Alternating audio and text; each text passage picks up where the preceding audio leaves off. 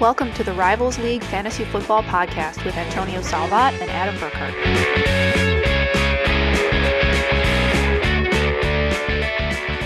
Hi, everybody. It is just me today.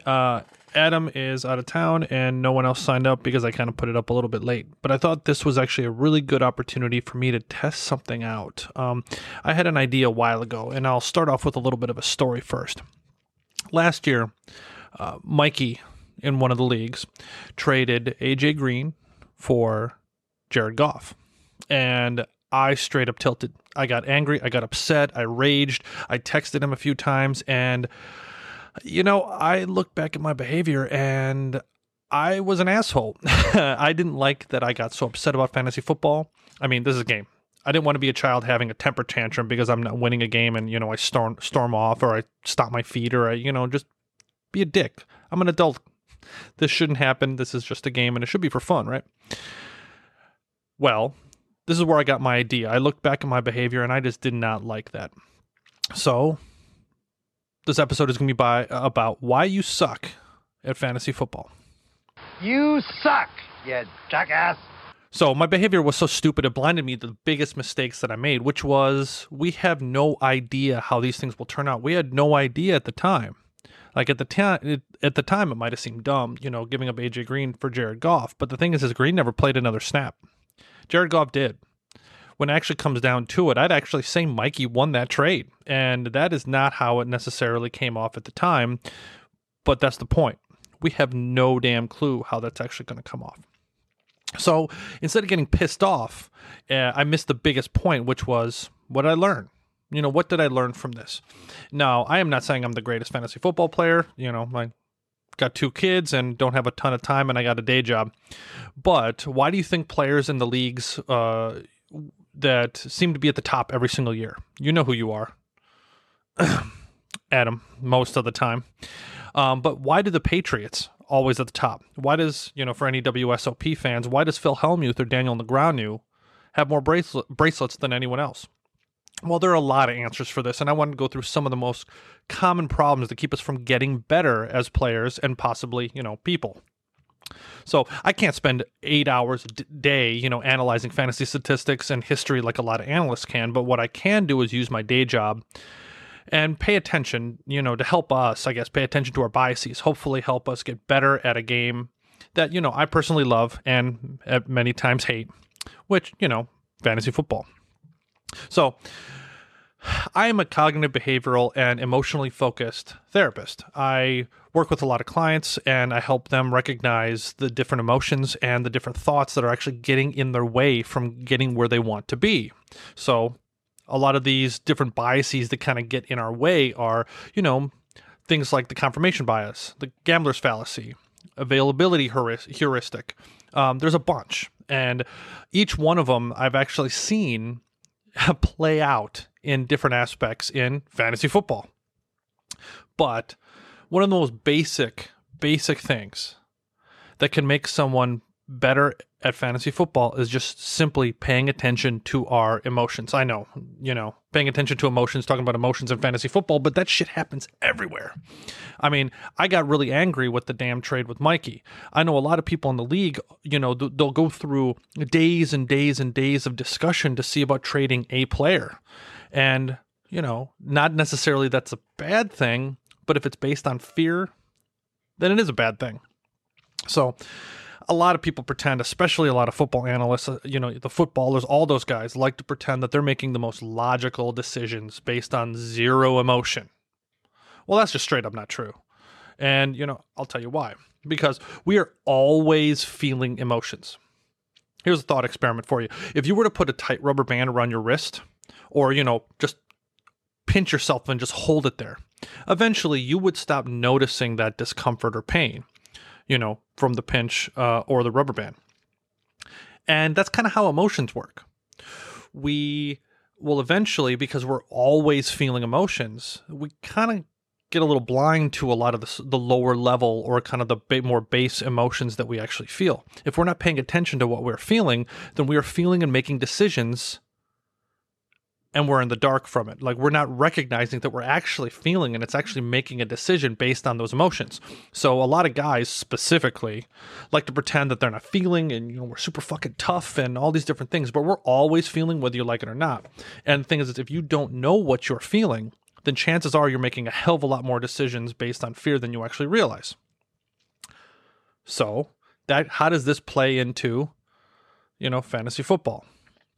Well, it's the fear of making a wrong decision, the fear of making a trade that hurts my team, the fear of making a trade that makes the other team so much better, the fear of dropping the wrong guy, the fear of picking up the wrong guy, blah, blah, blah, blah, blah. All that shit happens, and everyone in this league and everyone playing fantasy football does this at some point. I'm no different. The problem with fear is that it does a damn good job at explaining why it's logical, but it's not. And it rarely ever is. Sometimes it gets lucky, but for the most part, it's wrong. Like in therapy, I tell my clients that if you're really feeling a lot of worry or fear based on a decision, just make a decision. Do the opposite of that.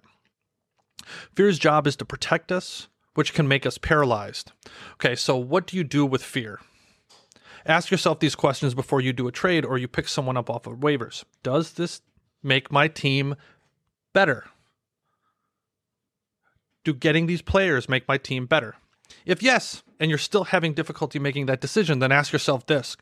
What are you scared of? Are you more focused on the consequences of if things go wrong, or are you focused on the benefits if they actually go right? So let's look at it from the other perspective.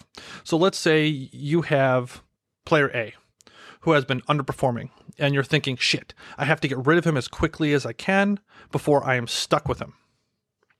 Well, you have actually no way of knowing what's really going to happen. There's too many damn variables, and we like to pretend that we know all the variables, but, at best, we know what?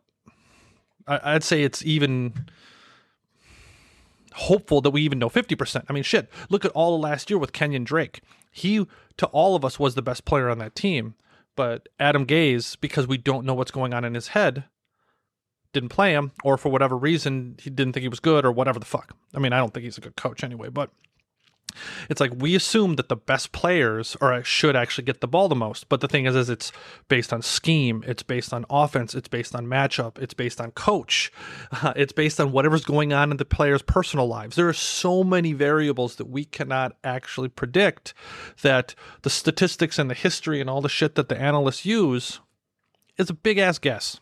And we hope that they're right more than not, because they're able to look at more variables than we are. I mean, we log into ESPN, or we log into the footballers, or we log into whoever the hell it is, and hope that they're giving us the right information, and we kind of move forward with that information. But I mean, how often has that shit been wrong? It's a decent amount. We just hope that they get it right more than they get it wrong.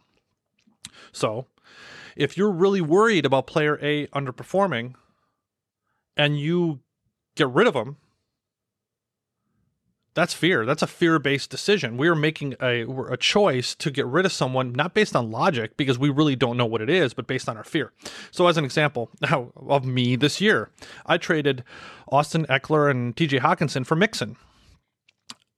I ignored the fact that Eckler has been a fucking beast because I was worried about Gordon coming back. And I got Mixon, who's been sucking all year, with the hope that he's going to get better. So, I mean, I guess it doesn't matter if it really works out or not. I made that trade out of fear.